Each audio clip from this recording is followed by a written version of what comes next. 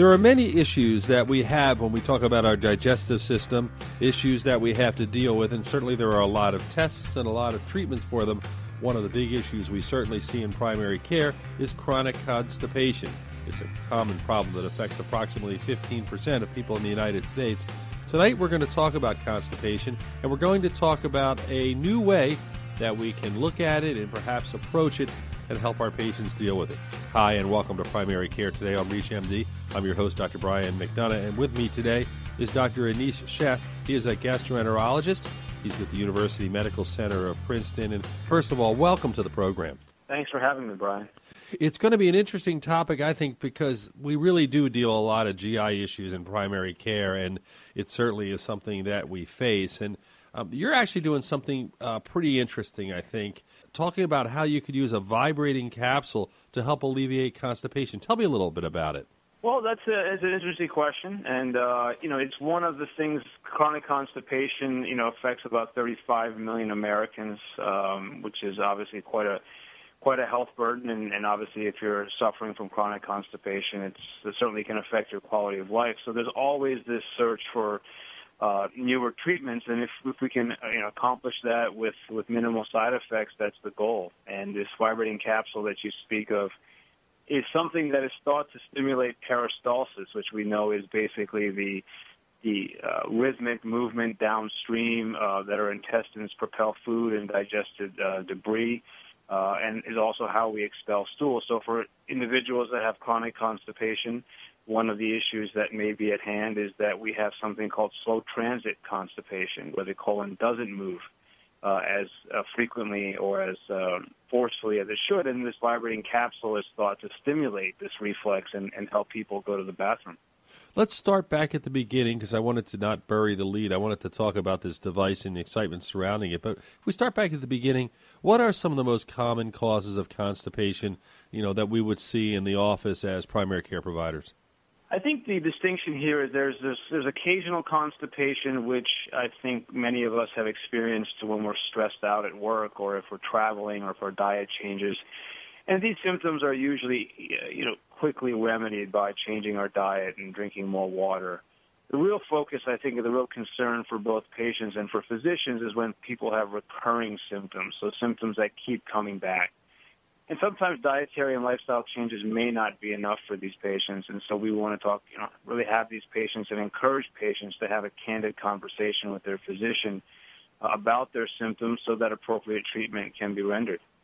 And when you have that conversation, obviously it isn't always easy for the patients. They don't necessarily want to bring it up, but I guess if they're going into the doctor at that point, it's gotten bad enough that they probably aren't too shy at that stage.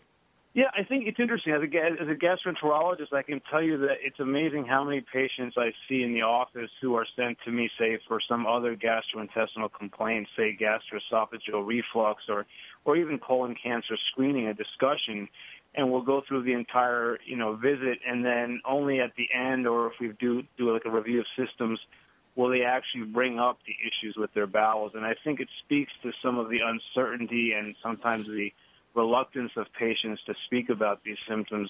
And I think it's important as physicians that we encourage individuals to speak about their bowel habits, and also for the patients that are listening out there to really kind of, bury the stigma and to really feel comfortable in speaking with your physician about constipation symptoms. And I think one important point here, Brian, is that I think people feel like constipation just is, well, I haven't gone to the bathroom in a long time. And it turns out, yes, having less than 3 bowel movements per week does make a kind of a chronic constipation. But you can also be going more regularly, but if the stools are hard to pass or difficult to pass, if it's associated with abdominal pain, patients may be suffering from irritable bowel syndrome with constipation as well.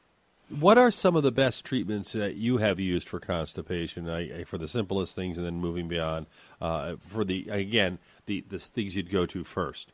Yeah, occasional constipation, we really have to stress water intake and dietary fiber intake. And dietary fiber intake, there's no real magic number, but a good rough rule of thumb is about 25 grams of fiber a day, which is going to be made up of both soluble and insoluble fiber.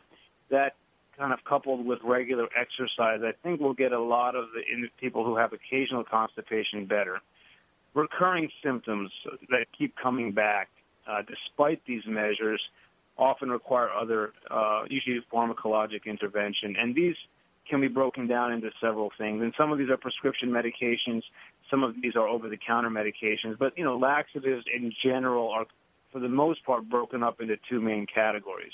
And there are the osmotic laxatives, which tend to be a little bit more gentle in terms of just drawing fluid and water into the GI tract.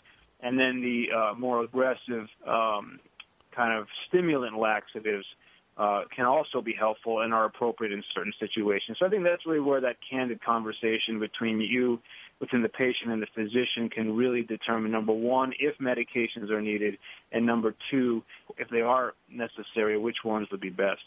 You're listening to Primary Care today on ReachMD. I'm your host, Dr. Brian McDonough, and with me is Dr. Anish Sheth. He is a gastroenterologist. He's with the University Medical Center of Princeton, and he is talking with us about constipation as a GI issue and what's associated with it. And we're going to talk now a little bit more about this device. Essentially, we started off the program referring to it. Essentially, I guess the best way to describe it, it's a vibrating capsule that helps a little bit with peristalsis. Is that how you would summarize it? Yeah, so it's a capsule that patients can swallow, and we have capsules used for other aspects of gastroenterology that take pictures or take video of the GI tract. There are some that actually measure the motility of the GI tract. So this capsule does none of those things, but basically with this sort of high oscillating frequency of vibrations, once ingested, was shown in several studies to, again, stimulate peristalsis, improve the number of what we call complete spontaneous bowel movements, and overall improve symptomatology of chronic constipation with really no side effects. And when you're talking about something like this, a capsule, what size is it? Is it easy to swallow? Yeah, it's the size, the way we describe it, it's the size of a regular vitamin. So some people have trouble swallowing pills, but for the most part, again, in the studies, it was remarkably well tolerated. And, if people can swallow a regular-sized vitamin, they can swallow the vibrating capsule as well. Now, a couple questions. I was talking with some of my partners at work about it, and they said, one of the concerns, they said, well, gee, people really worry about swallowing batteries or having that. Is there a battery that's in that causes it to vibrate? How does it move? Yeah, so it's a vibrating thing. It is battery powered, but this is all encapsulated within obviously within the capsule, and it's a pretty robust capsule. And again, in the studies, there were no issues of contamination or leakage. And again, this capsule is typically passed within 24 to 48 hours in most patients. Yeah, well, you answered one of my questions. I was going to say that usually is during the normal, bowel movements. It happens. Now, would they use that once to relieve one episode, or is it used repeatedly? What's the plan with the capsule as it's being used in the study?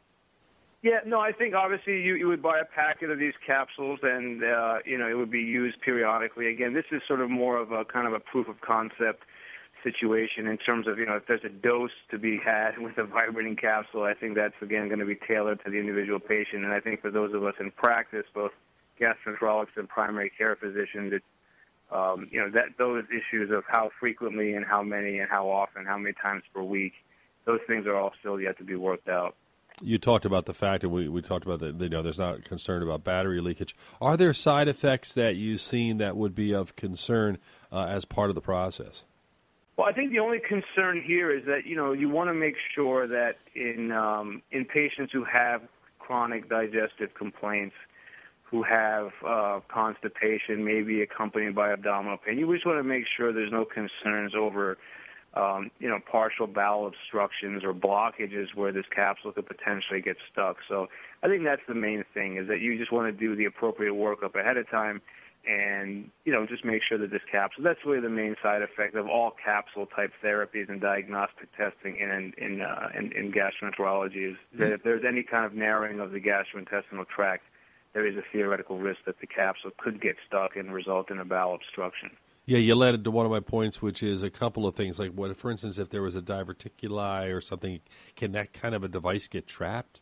Yeah, not typically. Colonic diverticula are so small that this capsule won't get stuck there. I guess theoretically, if you had some large, outpouching in the small intestine, it could certainly But again, not in the studies that were done, this was remarkably well tolerated.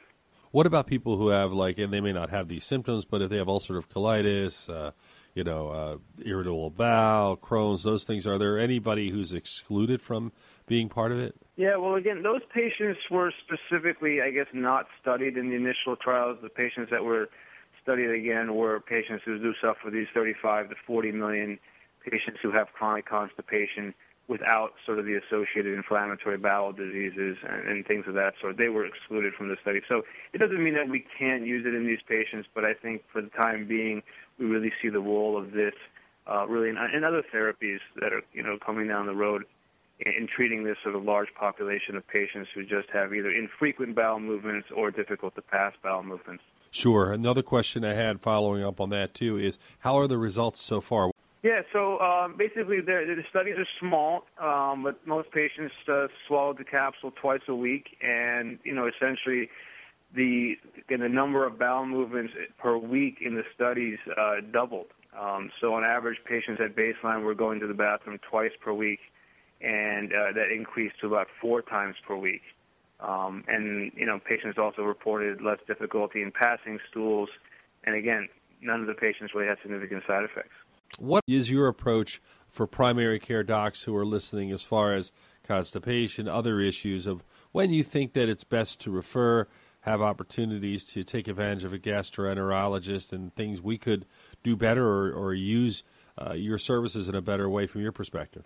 It's a great question. I think for the most part, chronic constipation that responds to either lifestyle dietary changes or sort of gentle over-the-counter laxatives, I think for the most part, without these red flag symptoms, which, we speak of, which is sort of anemia or blood in the stool, significant abdominal discomfort, I think clearly those patients, the majority of those patients are, obviously well managed in the primary care setting. I think once you get into patients who have a sudden change in bowel habits, maybe associated with a change in stool caliber, maybe a fecal occult blood test positive, things of more abdominal discomfort. So when we're really considering, say, irritable bowel syndrome with constipation, that's a subset of patients where additional medications may be needed. And I think those medications which target the kind of intestinal sensitivity found in the irritable bowel syndrome component, those patients may be better served seeing a gastroenterologist.